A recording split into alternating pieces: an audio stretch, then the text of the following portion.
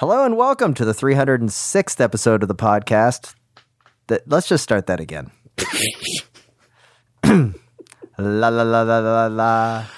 Ruhano. Okay, I'm ready.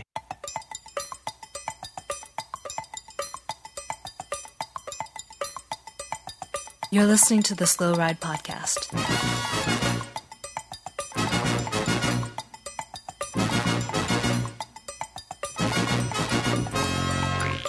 Facts, advice, and rumors straight from the source. TheSlowRidePodcast.com and on Twitter at TheSlowRidePod.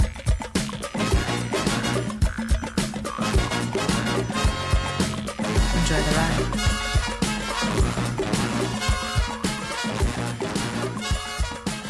Hello and welcome to the 306th episode of the Slow Ride Podcast. This is Tim in Orlando, Florida.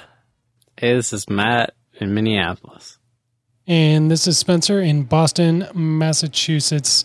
You guys, we've got a lot to cover this week. Big news, huge news to drop about the Slow Ride Podcast. I don't know where you even want to start. It is fireworks, start to finish. Yeah, and, to be perfectly honest, it's a little late because we've been up late negotiating. Lots of things going on. Mm-hmm. We asked for proof of life or proof of payment. Mm-hmm. Still have yet to receive that. But we do anticipate payment to be coming through for the brand new Manuelo Foundation Slow Ride Podcast. Yeah, they've been busy. They've been buying up everything they can see in cycling, including the Slow Ride Podcast. So, we're just waiting for that direct deposit to hit, but, shouldn't be a problem. Not expecting any issues with that. They told us it's coming. Really excited. Yeah. Can't wait to really glorify their brand product, investment firm. Do we know what kind of charity it is? We didn't really investigate this. Huh. It's a foundation of some charity. kind. I think we're the charity. We are That's the a charity. good point. So, the question of 2020, will Manuelo Foundation find a team to somehow get the World Tour license by the end of 2020?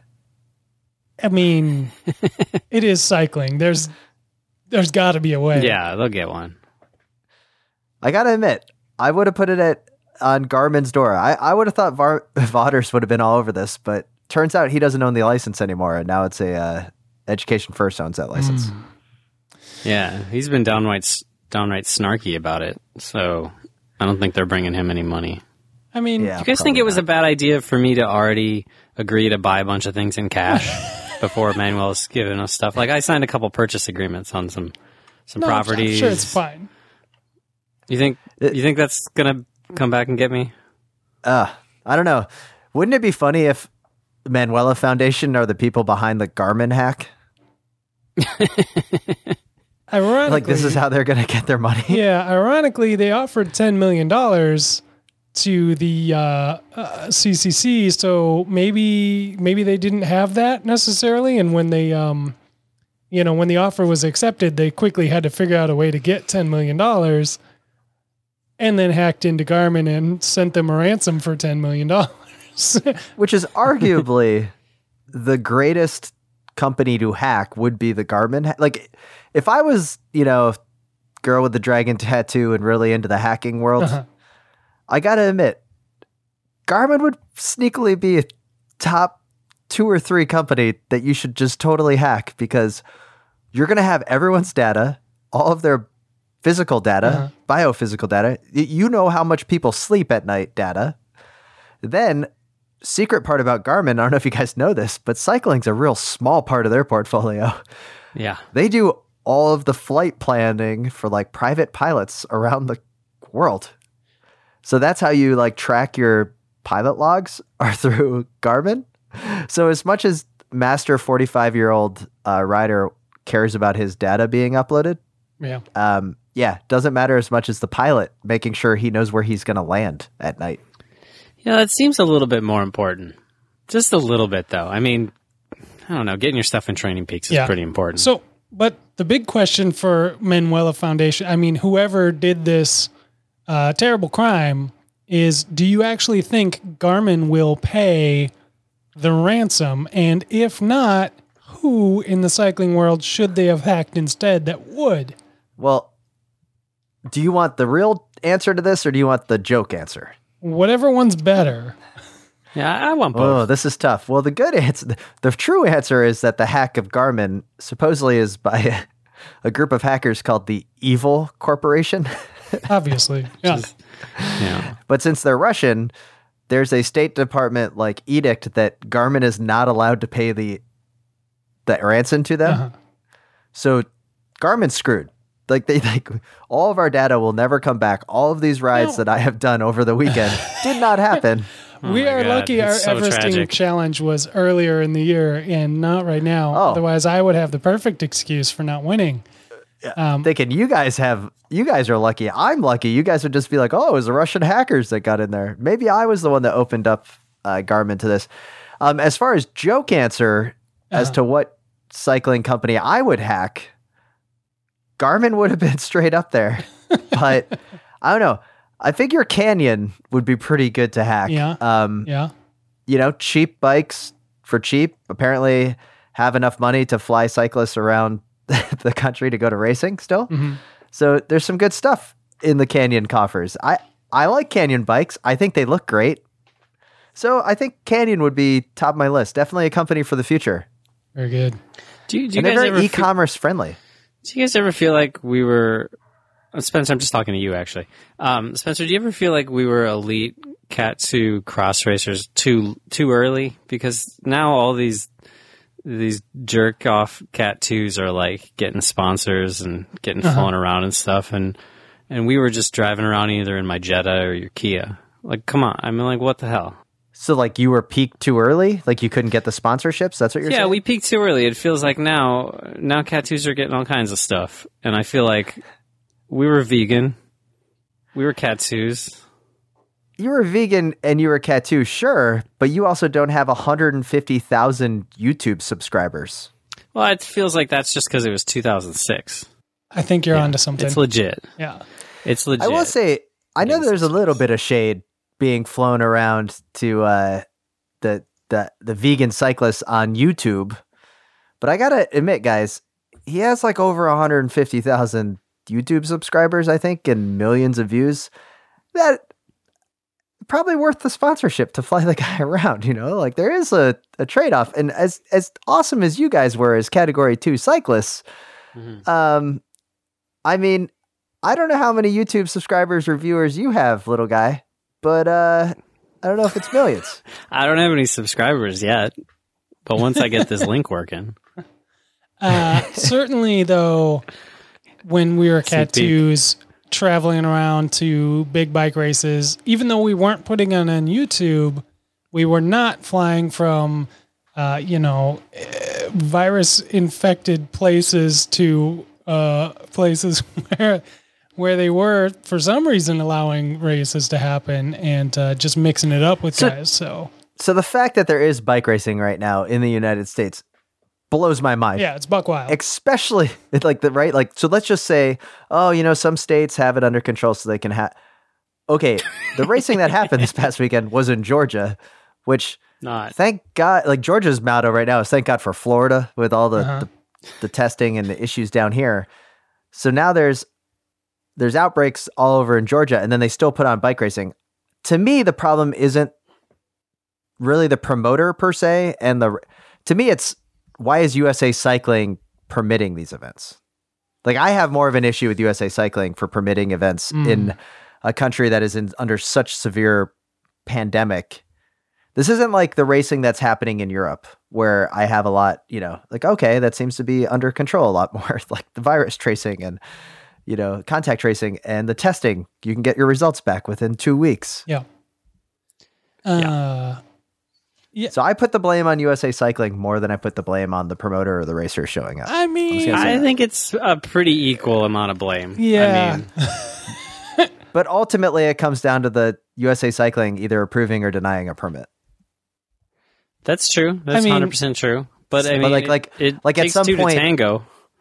It does take 2 to tango, sure, but at some point, well, it takes 3 to it takes 3 to tango. Let's call a spade here, because somebody has to show up to the bike race. Somebody has to put on the bike race, but literally nobody has to permit the bike race. So USA Cycling probably doesn't have to do that. The bike race could have happened regardless.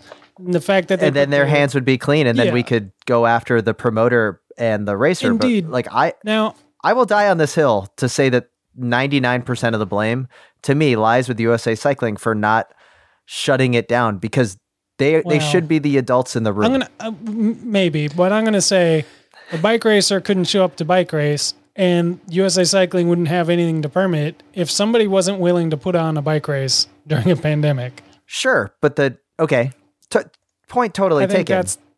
I look at the governing organization of the sport that I've invested my life into, to be the adult in the room to say, like, you know what, guys? We don't want our hands anywhere near this. Like, this is just not for us. You know what I'm saying? Like, if you want to unsanction it, go right ahead. You've been a USA Cycling member for how long, Tim? 2004. So, you know how well the licensing process works, how good their website works, so the infrastructure. You have complete faith that this... Oh, yeah. Okay. So I'm just saying, maybe, you're putting a little bit of responsibility on the shoulders that may not deserve to be holding it. I'm just saying, although they are responsible for our Olympic bid for cycling events, maybe not like a well-oiled machine is just all I'm saying. That's all I'm saying. Okay, I just think that, sometimes, if, like, when I was a teacher, if a fight happened in my room and it lasted a really long time, eventually people are going to be like, wait, what was the teacher doing during all of that time, right? They wouldn't be like, yes, the two kids fought. That's the problem. They would be like, the adult should have stepped in and stopped the fight. I don't know if that lines up exactly, but I see what you're saying. I think we're gonna end up disagreeing, and I don't know if we're gonna agree to disagree. We're just going to disagree on this. But I think the biggest problem here, and this is normal bike racer. We're taking normal bike racer and we're taking them out of this equation. We're putting them over here to the side, because YouTube superstar bike racer going there for its own benefit and profit at the risk of others, not from the area, crossing state lines, crossing across the country. That's wild. I don't know. From California to Georgia, that's a lot of state lines, right? Like, that's the equivalent of flying from, I don't know, the eastern U.S. to like Iceland? I mean, it's quite the distance. It's a little ways. Yeah, it's a little ways. I don't think that's very smart. I mean, let's just put it this way. Nobody in this situation made a very smart decision. No. I totally agree with you on that. Like we're trying to decide who was the most wrong. We're trying to decide. Yes, we're trying to decide who is the most wrong. Anyway, so did we decide? Strong. I mean, the podium, it's a wide angle podium. There's a lot of room for everybody up there. So that's exciting. We got through that. The Garmin hack happened. Is there anything else we need to hash in here, boys, other than the fact that masters racers and riders across the country are freaking out because they're going to have to dig out the cable that connects their Garmin computer to, is that the only problem? Because that's what I didn't understand. I don't have a Garmin.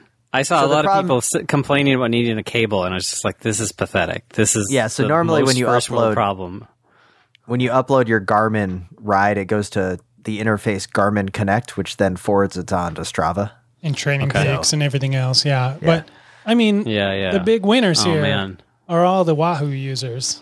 Who got the Element or the Bolt or whatever, and they're doing just fine. They're riding. They're smashing their Everesting challenges and living life to the fullest. Yeah, I might need to bring back that computer that broke on me.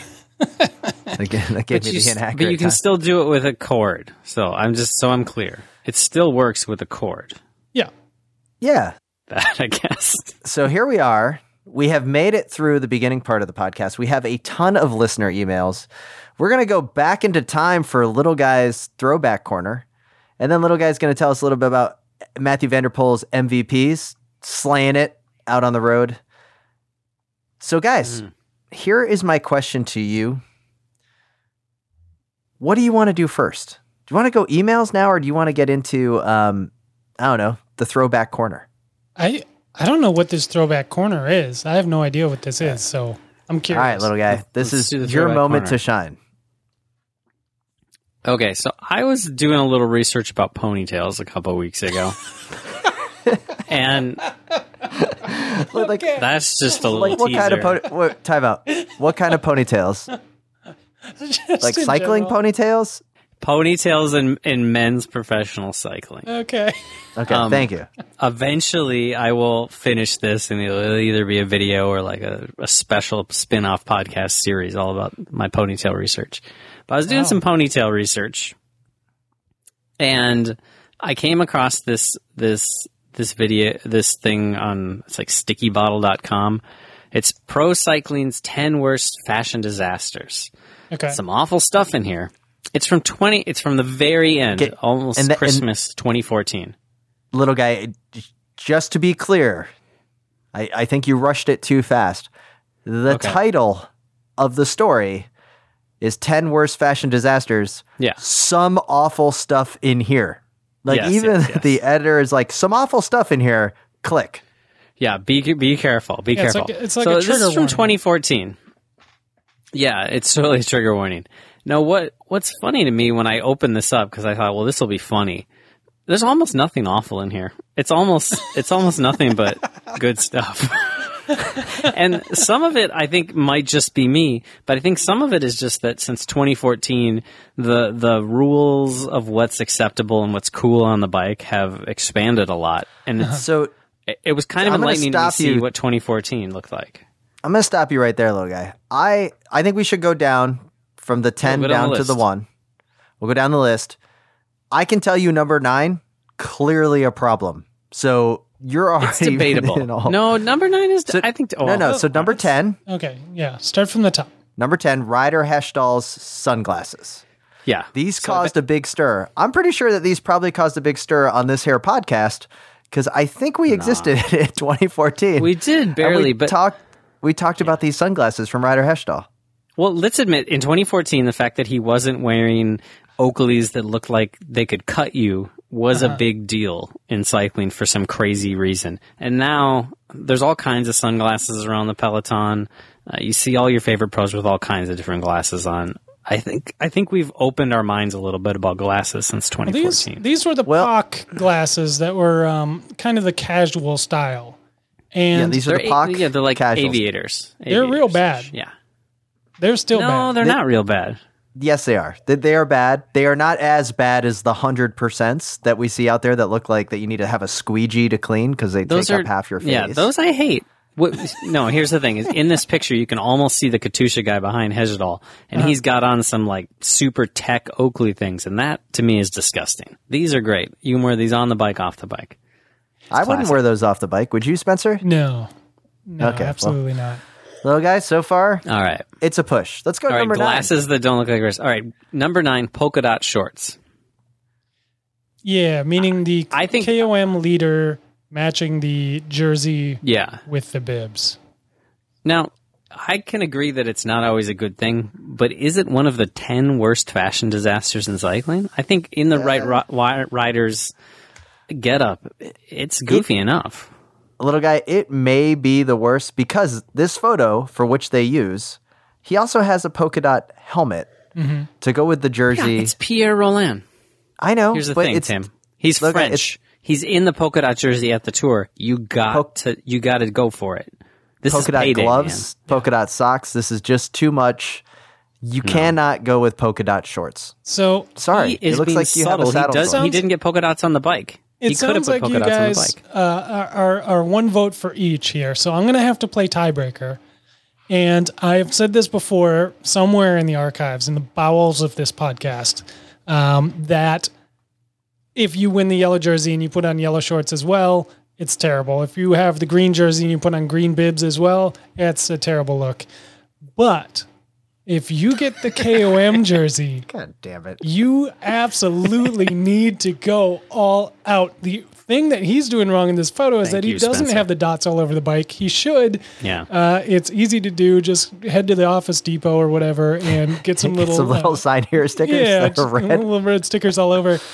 This is a glorious, glorious sight. It is so garish. It is so terrible, but it's earned, and it's the only one that is. I think you can pull this off, and kudos to him. All right. Thank So, you, little guy, Spencer. describe to us number 8. Number 8, it says Vladimir Carpet's mullet. Now, if you don't remember Vladimir Carpet's mullet, just think of Mitch Docker's mullet, but make it a Russian guy. It's really good. He's on old Katusha. This is great to me because now there are so many mullets in the peloton. At that point, Vladimir Carpet was the only one holding the mullet down, He was a keeping leader. it going from the 90s. So For sure. this is inspiration. As you guys know, I went full mullet this past week. I'm growing it It's a out. baby mullet, but my you're time. working on it. I like it. It's a Euro flutter, as my friend Martin said. But here's the thing. Okay. I'm with you, little guy. Vladimir Carpets was holding this down way before it was cool. Before the flying mullet guy out of New Zealand, what is that, Archibald? Yeah. Had the mullet, or he was still probably packing diapers at the time Carpets was flying this glorious rug. Trendsetter is what I'm saying. Yeah, what's great about it is that he held strong. Like, he bridged the gap from when mullets were cool to when they were cool again. Like, through probably 2000 to 18, there was this dark period where mullets were not acceptable, but he did it. He's like the lamprey of mullets, right? Because lamprey just held color. strong to the garish colored jersey combination, and now it's back. So he did a very good job of continuing here. It's true. Also, of note, on the jersey, it's a quarter zip jersey. I was going to in this say the picture. same thing. Yeah. That's the real fashion disaster here. That's a quarter crazy, zip right? jersey. There you go. Did you even know right. those were still in the peloton in the 2000s? All right, number 7, Jan Ulrich's mop. Like, what the hell? It's beautiful. His what are hair they is talking amazing. about? Ulrich always had great hair. Absolutely. Yeah, nice, subtle. He's got he did look like a mop on his head, but it's good. I liked when he grew it out. I don't understand these people obviously hate fun. So far, this article, I'm with you, little guy. It's a little disappointing to claim that these are fashion disasters. It's more they just don't like fun. Okay, number 6. This is where I really pick a bone with them. Carrera's denim shorts. Now, come on. I think we all agree that the Carrera kit is so bad it is one of the best kits ever. It goes over the limit. Now, just in full, clarity, I have this kit disclosure. hanging up in my garage. Full disclosure, thank you. This kit is hanging up in my garage. I found it at a swap for $3. I will be selling this, definitely putting this into Little Heimar and Little Nairo's college fund. When I sell it. I mean, this thing is amazing. I've got the double extra large version, but this is a great kit. You'll grow into it. The faux denim lycra shorts, all-timers. It's so good. Absolutely. It's yeah.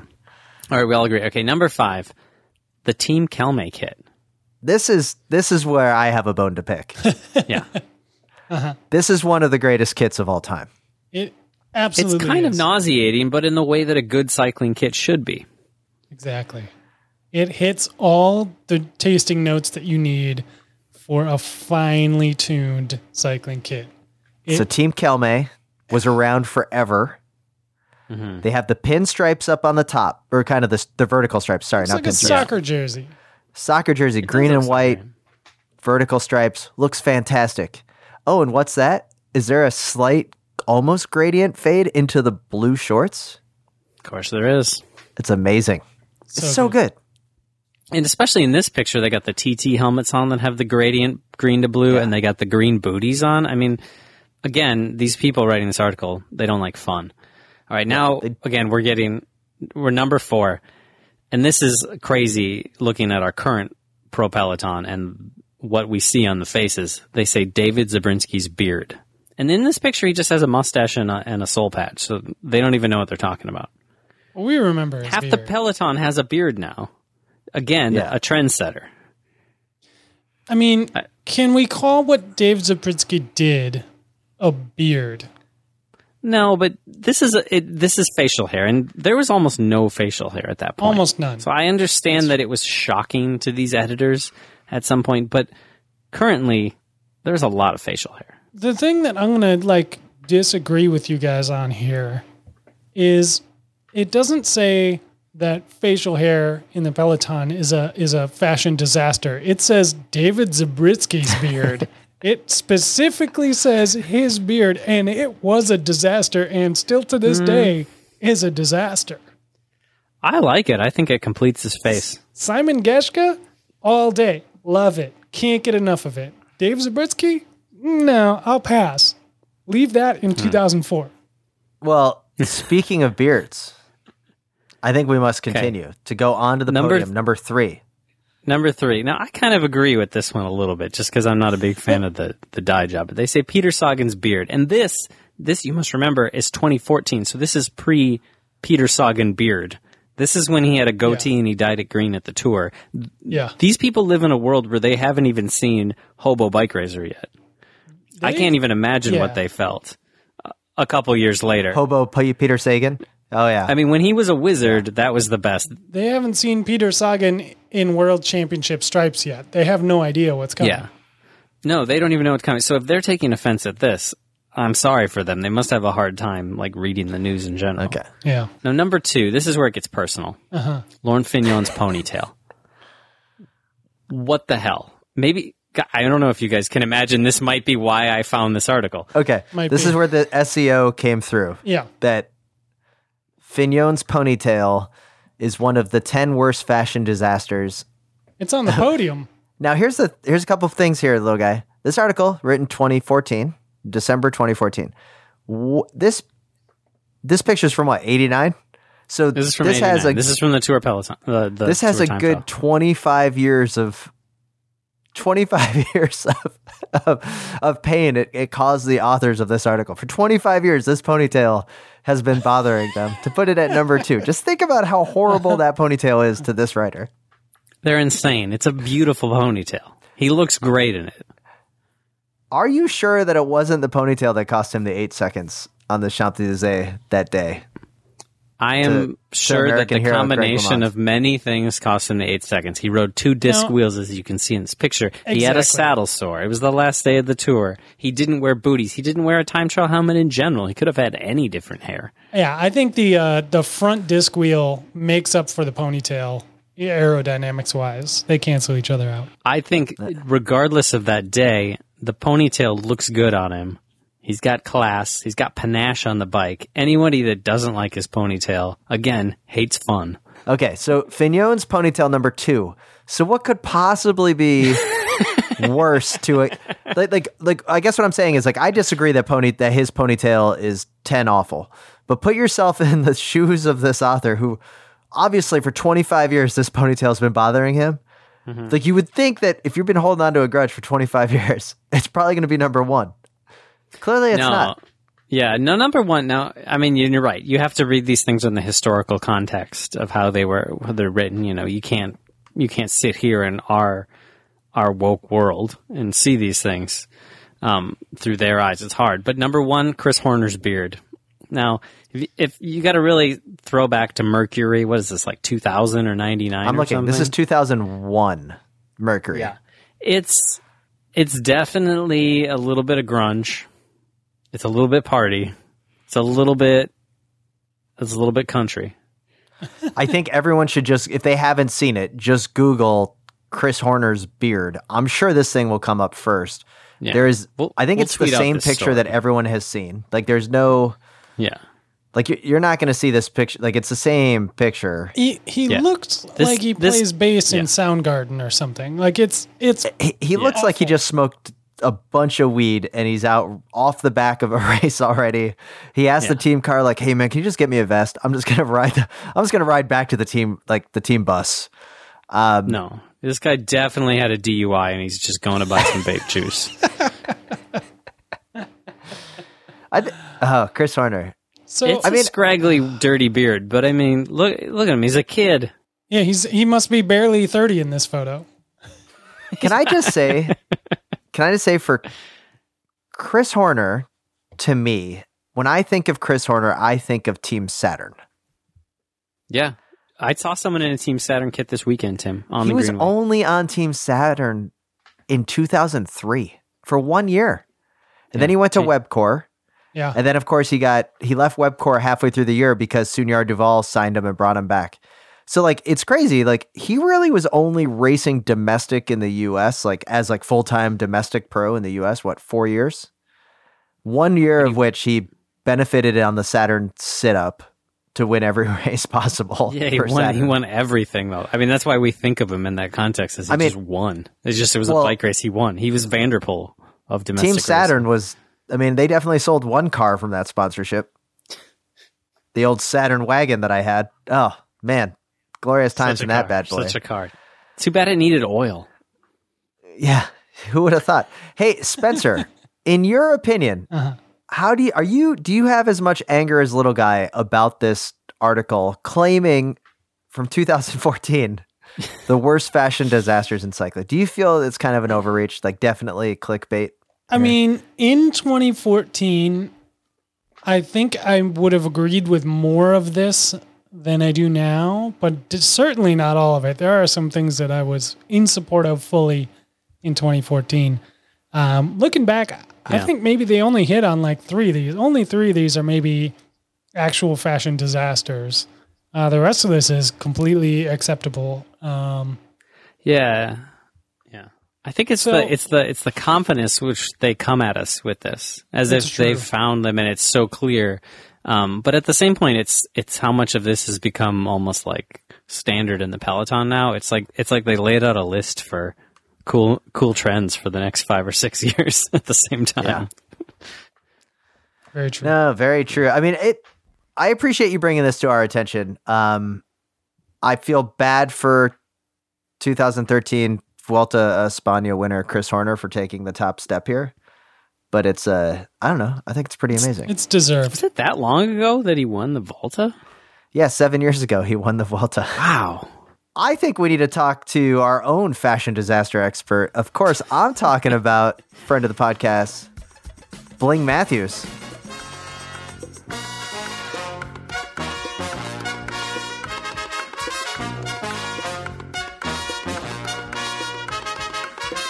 This is Mitch Stocker, and you're listening to the Slow Ride Pod.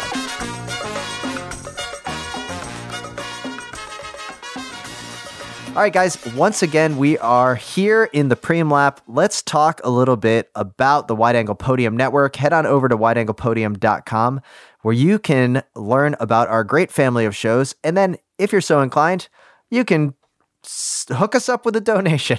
I guess I have no other way to say it. We love it. It's appreciated and allows us to continue to bring the podcast to you. It's like buying us a beer, so you can do a one-time or continuing donation. Just click on donate, find out how to sign up on the shows. And with that, Spencer. Yeah. What have you been listening to on the network lately? Oh, man. I have been eating it up. There's been so much good content, even without bike racing happening. And maybe the best example of that recently is Bike Shop CX. If that's not a show that you're familiar with, you should get familiar with it because, man, there, like I just said, there's no bike racing. So what are you even doing with your bike? Nothing. What should you be doing with your bike? Upgrading things, doing some maintenance, adding bits and boops, messing it up. Exactly. It's perfect time to try and adjust that derailleur that you don't know how to adjust and get it all out of whack and then figure out how to do it again, like get it back. Because what they do over on Bike Shop CX is walk you through all kinds of mechanical dilemmas like that. They'll teach you how to bleed your brakes. They'll teach you how to adjust your derailleurs. They'll teach you all of these things. And they have hundreds of episodes going back through the archives about pretty much anything you could hope to learn about your bike. And It really is. If you're a fan of Car Talk, you're going to be a happy camper listening to Scott and Mr. David Palin over at the Bike Shop CX. I love those guys. They have great radio voices, and they also do a fantastic job of dumbing problems down to our level, but then also enjoyable conversation throughout. I love it. It's a great show. And tons of people listen to it, which is fantastic. 'Cause I've run into people that are like, oh yeah, the Bike Shop guys. And then now it's Bike Shop CX. So it's one of our lovely cohorts on the network. So definitely check it out. And Bike Shop CX brought us the title of one of our very own Grimper Brothers coffees. Ooh. And that is Viewer Mail. Yes. And that is just a blend that Grimper Brothers put together in support of the network and our partnership. So you can go to wideanglepodium.com/coffee to see the two different blends. And then we also have Hello Cyclocross Friends out of Cyclocross Radio, which is an espresso blend.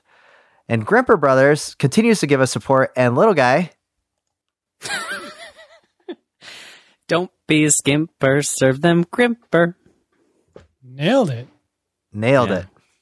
Can't see the little arm thing I do with it, but I do a little arm thing. It's like like a little teapot involuntary. I situation? can't. Yeah, I don't know. I can't help it. I can't sing it without doing the little arm thing.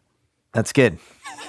And finally, head over to bucklerskincare.com and check out the Miracle Wap Chamois Cream. Once again, bucklerskincare.com and our very own Miracle Wap Chamois Cream. The tingle is the miracle.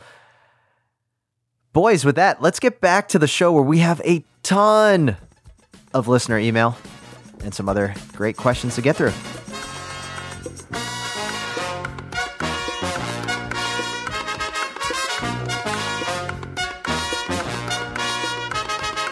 My name is Matthew Vanderpool, and I don't listen to the Slow Ride podcast.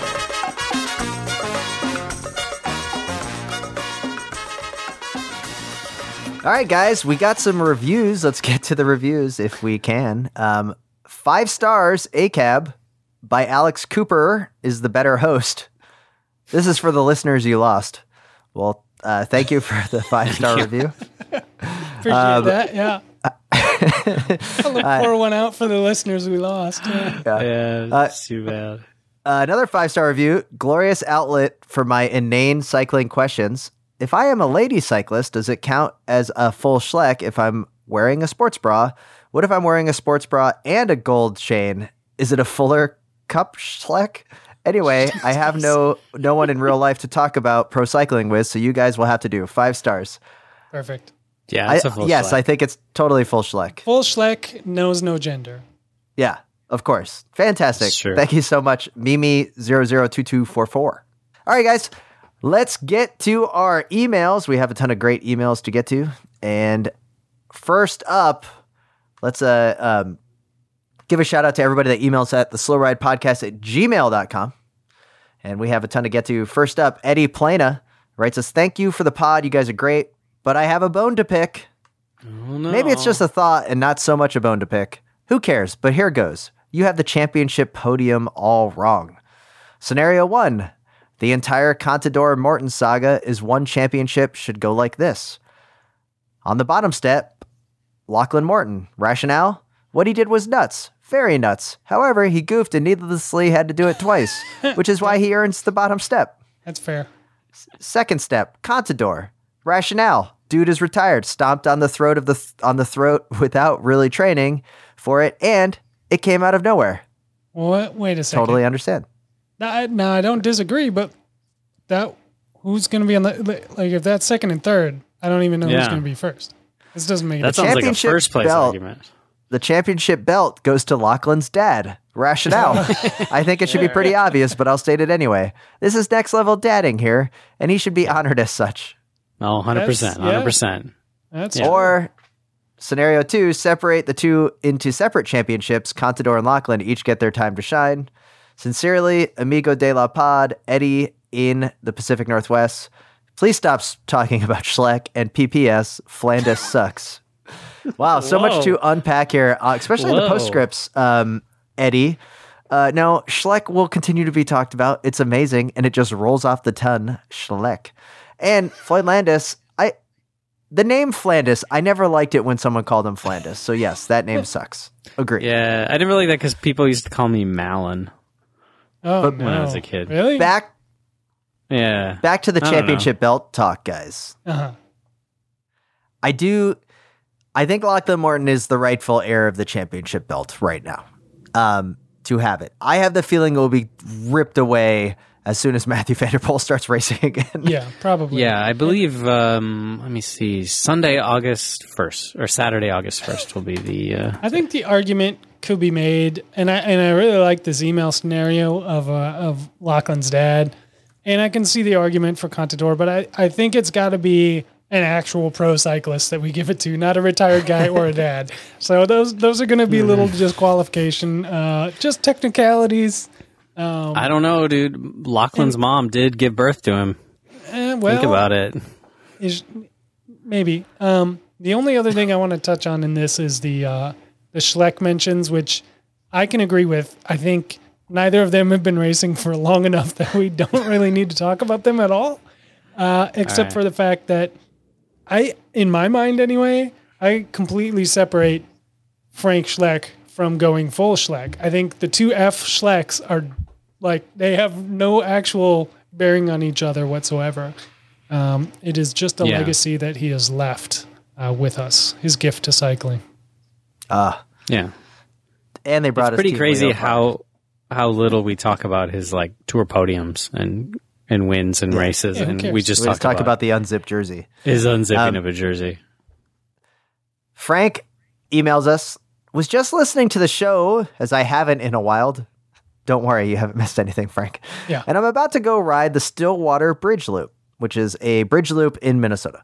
But I was thinking about what you guys were saying about the Ohio Street climb and motor pacing. As fun as it would be to sucking the draft of a box truck going up Ohio, Ramsey Hill, Chillicoot, etc., no one would have. You would also have to overcome gravity, but so does the box truck. The end result is you would probably pass said box truck going up the hill. That's true. But this gives me so many bad ideas for other rides. In fact, the other day I found myself drafting a dump truck for a bit. I think it would have been fun if I was ready for it, as I have done that before, but also worried about the rocks coming off the tires as that also happened. Frank, I do think this is a very good point that yes, you need to hit the box truck at the right time. You can't get the box truck at the steepest point of the hill, but when the hill starts to level out a little bit and there's any type of aero benefit, that's when you get on it. I think we should do a power ranking of trucks to draft behind. I'll start. 1, Okay. car transporter trucks. So these are the trucks that have the cars stacked on there. And if you do it right, there's actually a car that will be over the road way in the back. So you can actually tuck underneath the truck itself. You should totally try this. Tell the ambulance driver when they pick you up that the Slow Ride podcast mentioned this amazing idea to get really close to box trucks.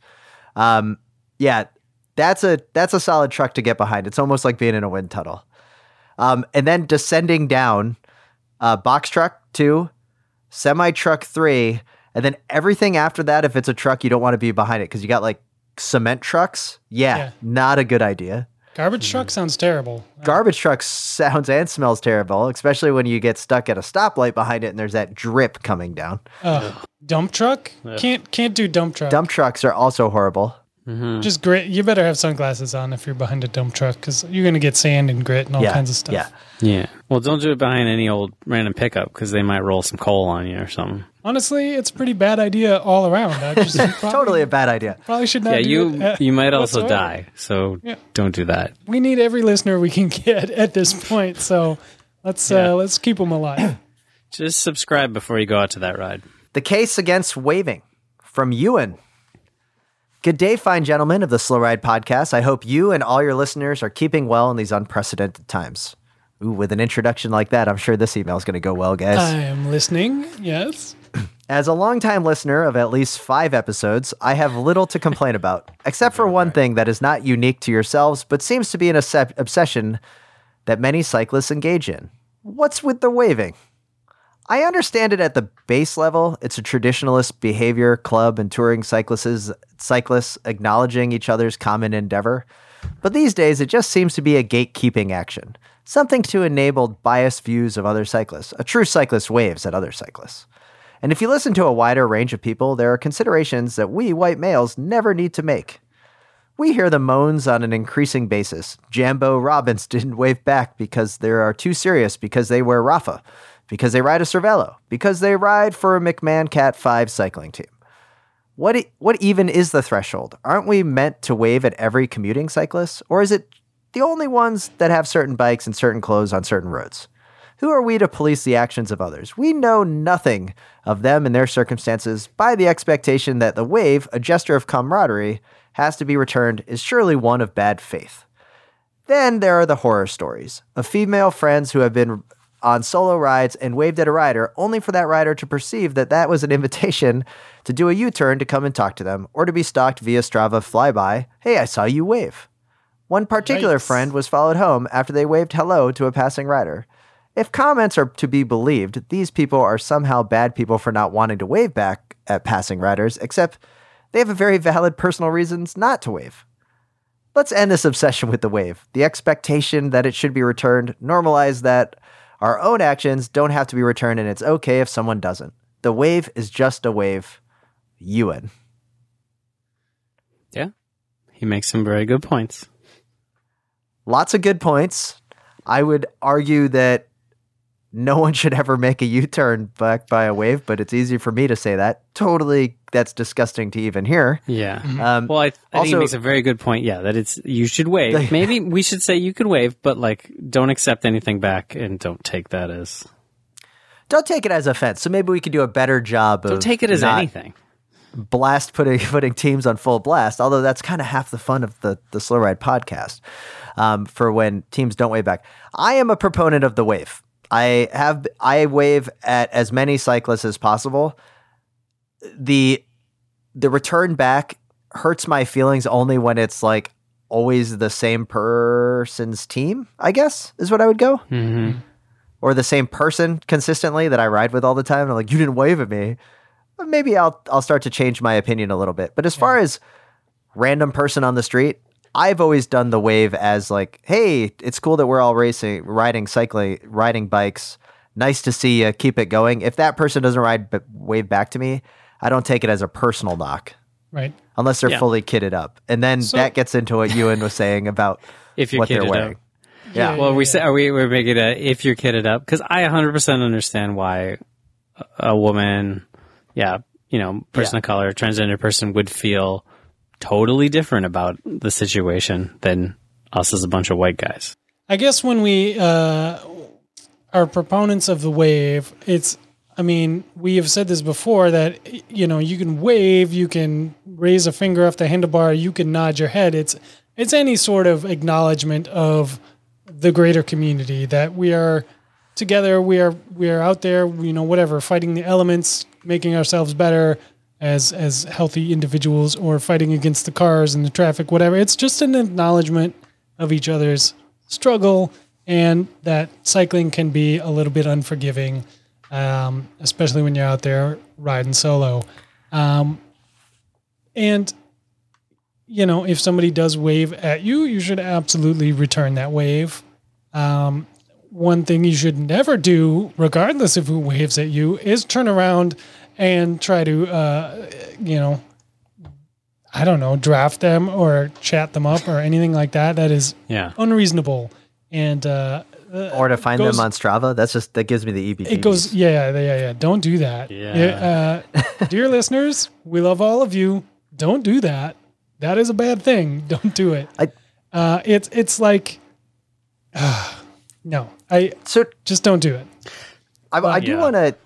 There's no justification into my own opinion on this, other than I think the waving to me, I always felt super awesome when I would get a wave from the local hotshot cyclists up in Minnesota. Like if I saw Doug Swanson or Dan Swanson out on the road and they were like, oh, hey, like a wave, like a hello. I was like, wow, these are like the fastest guys in the Twin Cities and they're willing to wave to me. while they're doing an interval or going way faster. And then you would see like the local person that I rode with all the time or the other local Cat 3 not wave back to me. I was like, oh, while they're doing an interval. Like I was like, if the pros can do it, then, you can wave. Yeah. And I mean, I don't have any expectation that you should wave at every single person you see riding a bike. I think there's outside of normal commuting city limits zone, all of a sudden it becomes like, oh, you're out here, I'm out here, like acknowledgement kind of thing. So, I don't think when you're riding into work in the morning, you need to wave at every single person on the bike path. That's crazy. Unless you're our friend Derek Lewis in New York City, who has emailed us countless times about this whole waving thing on the West Side Trail. Yeah. He's like, there's hundreds and thousands of people on this trail. I am not waving at anybody. And that's just it. If it's a well-established place where there's constantly riding, you don't need to. That's fine. Like everybody gets it. It's an obvious, there's a community thing happening there already. It's when you come across someone out on your loop, they're doing the other loop in the opposite direction, whatever. It's just a nice thing to do, and that's all it is. It ends there, guys. It ends there. Yeah, don't make the U-turn. You don't need to look it up on, like, it doesn't matter. Just, if it was meant to be, it'll be meant to be some other way. That wasn't how it was meant to be. So just, complete your ride. Do your intervals. Leave it alone. Well, Ewan, appreciate the email. Best race? ? This email comes to us from Mayan.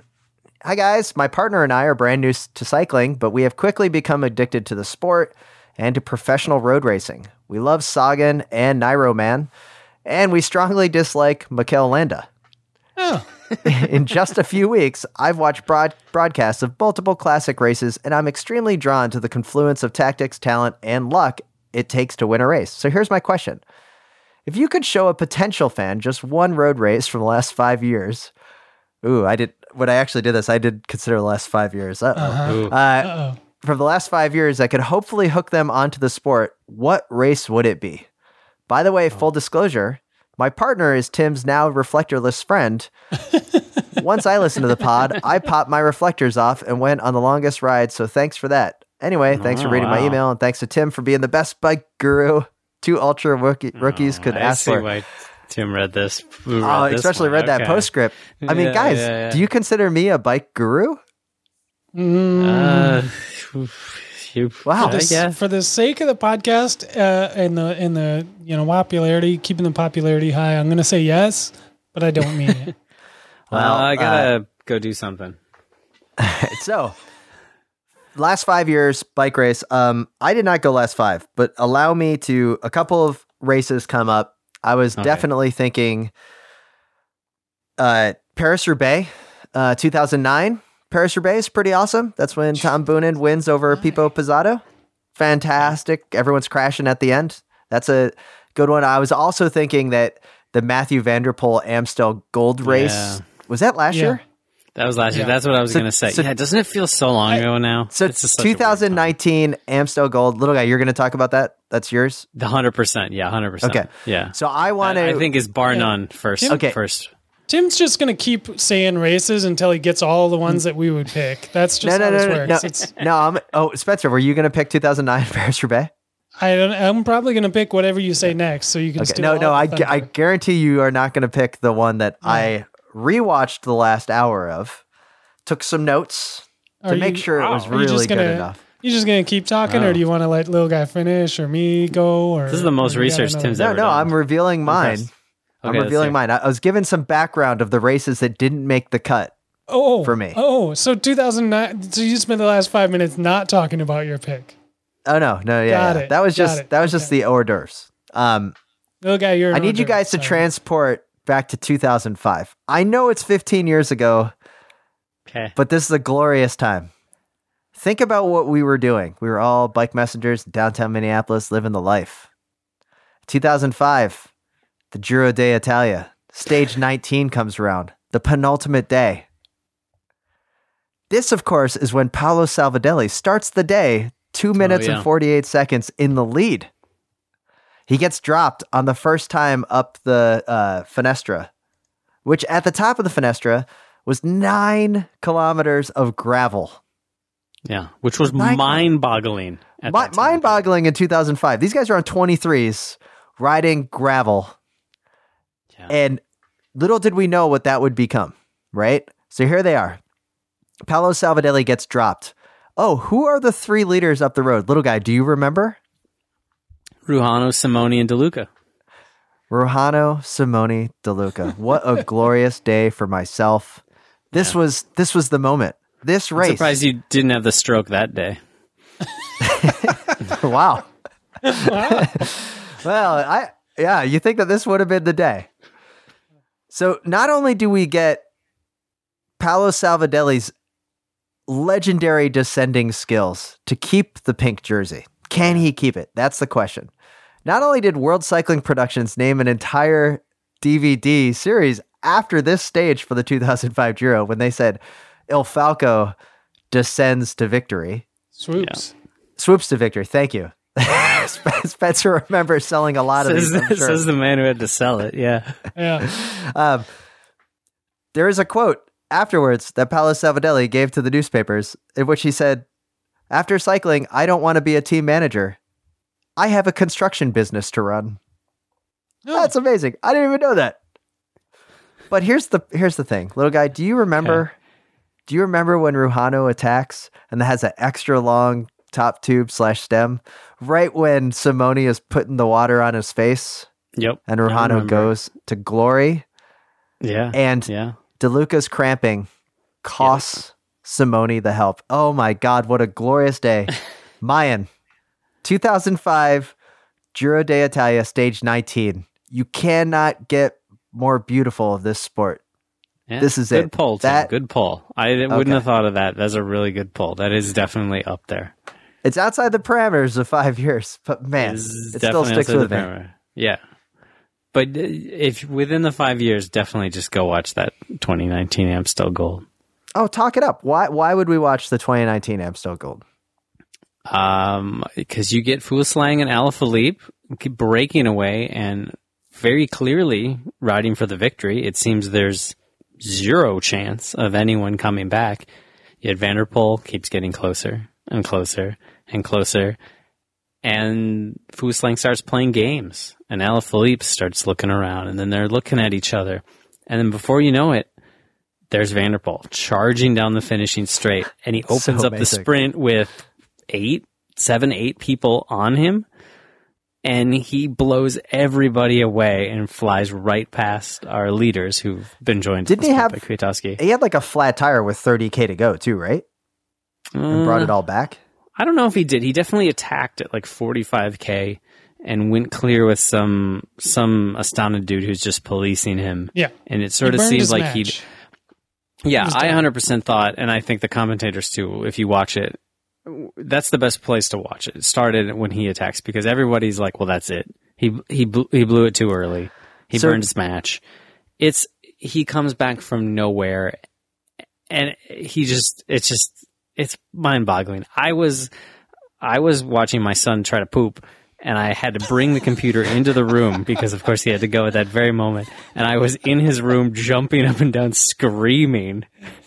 My father-in-law coming in being like, what's going on? And he's still in diapers. Twist I didn't see coming.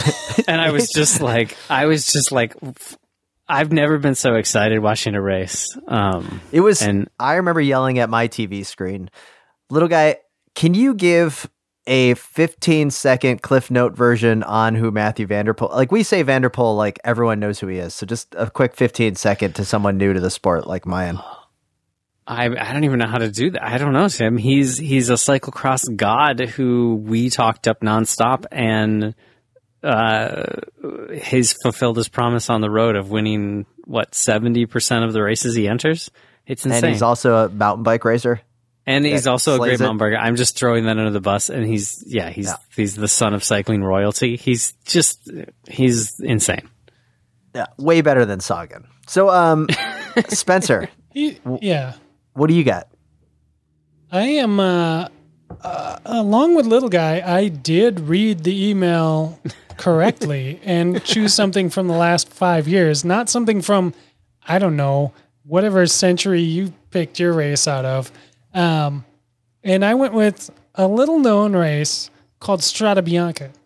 And I chose the 2018 edition because if I was new to cycling and wanted something to really show me the depth, like the heart that you can have for cycling, for racing, to really empty everything that you have out on the road in a bike race, it is demonstrated in the 2018 Strada Bianca by Wout van Aert.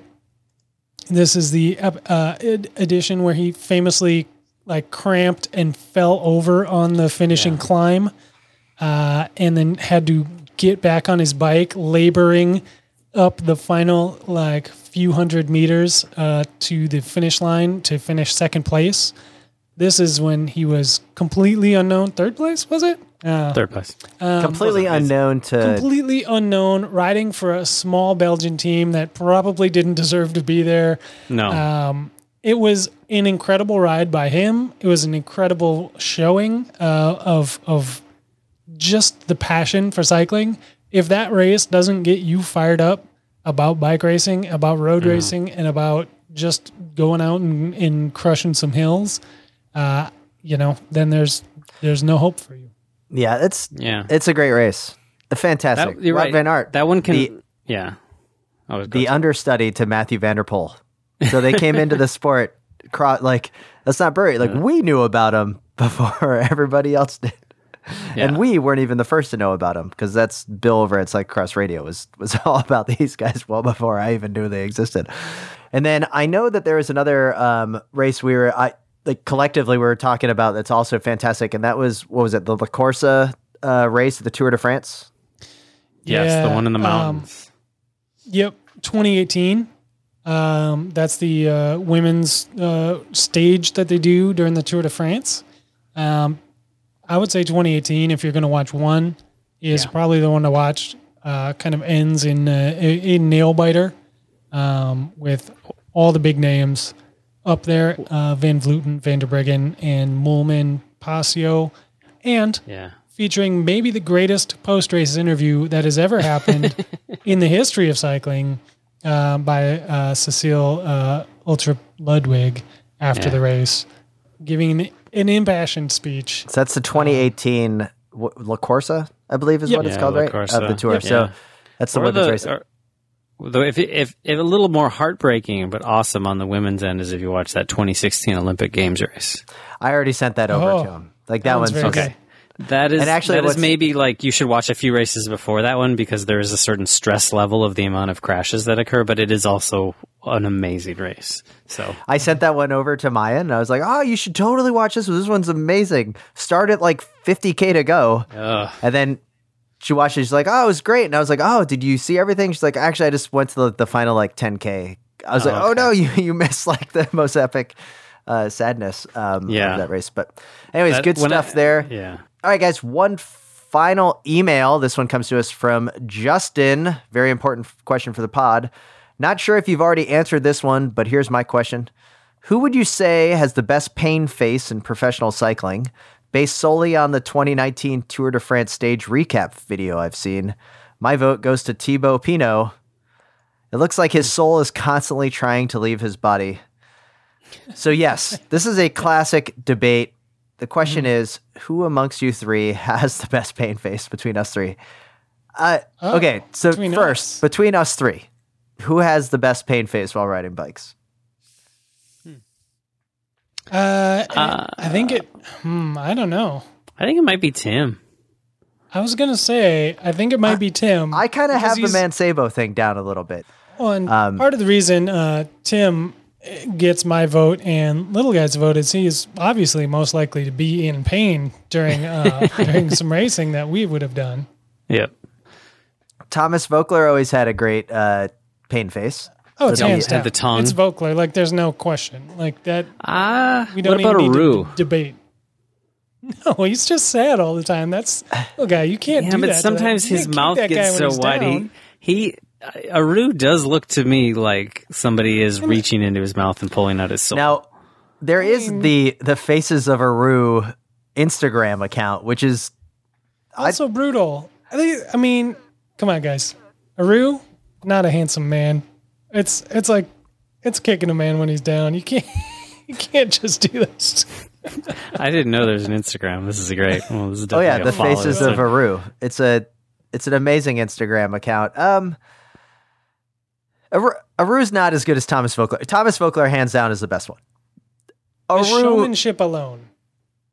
Aru Oh, is pretty definitely. hilarious, though. I mean, I don't know. Aru's got the pain. I think Vogler has more. Yeah, he has a lot more of showmanship, but Aru to me always looks like somebody's ripping him apart. I mean, the Peloton is ripping them apart. Yeah, I mean, the last couple of years, I'm extremely hopeful that this is a year that Aru comes back because I want to see those pain faces up there in the mountains this year. Awesome. Well, guys, with that, I think we had another great episode of the Slow Ride Podcast. I would definitely like to thank all the listeners and supporters of the Wide Angle Podium Network. Head on over to wideanglepodium.com to see the entire slew of shows that we have on offer and perhaps support or do whatever you want to continue to show your love for the podcast. Yeah. And you can do that by going to wideanglepodium.com/coffee to get your very own Wide Angle Podium Grimper Brothers coffee blends. And little guy, Don't be a skimper. Serve them Grimper. all right, we're working on it. And we'd also like to thank Buckler Skincare, bucklerskincare.com, and check out the Miracle Wap Chamois Cream. Major shout outs to BK1 of Rhymesters Entertainment for the intro and outro music. And with that, this is Tim in Orlando, Florida. This is Matt in Minneapolis. And this is Spencer in Boston, reminding you to always wave at all your fellow cyclists that you see out on the road and then continue going forwards. The Slow Ride Podcast. Bikes, advice, and rumors straight from the source. TheSlowRidePodcast.com and on Twitter at The Slow Ride Pod.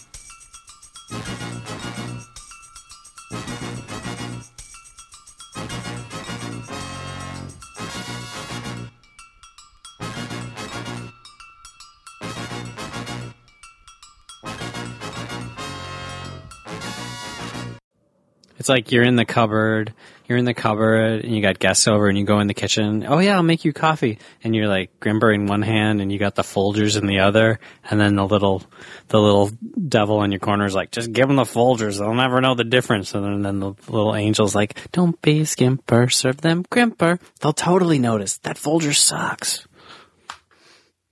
And you're like, that's true, I want to be a good host. Okay. Hey fans and loyal listeners of the Wide Angle Podium, it's Rob Kelly, the host of No Training Wheels. Please join me and the rest of the Criterium Nation as we explore the best that domestic road racing has to offer. In each episode, we meet and hear from the racers, teams, promoters, and people that make the American road scene exciting and engaging, and go beyond the results to talk about the how and why of racing that fascinates us all. So subscribe to No Training Wheels anywhere you get your podcasts. For a full archive of episodes, please visit our website, No Training Wheels Pod, or follow us on Twitter at NT Wheels Pod, or on Instagram at No Training Wheels Pod.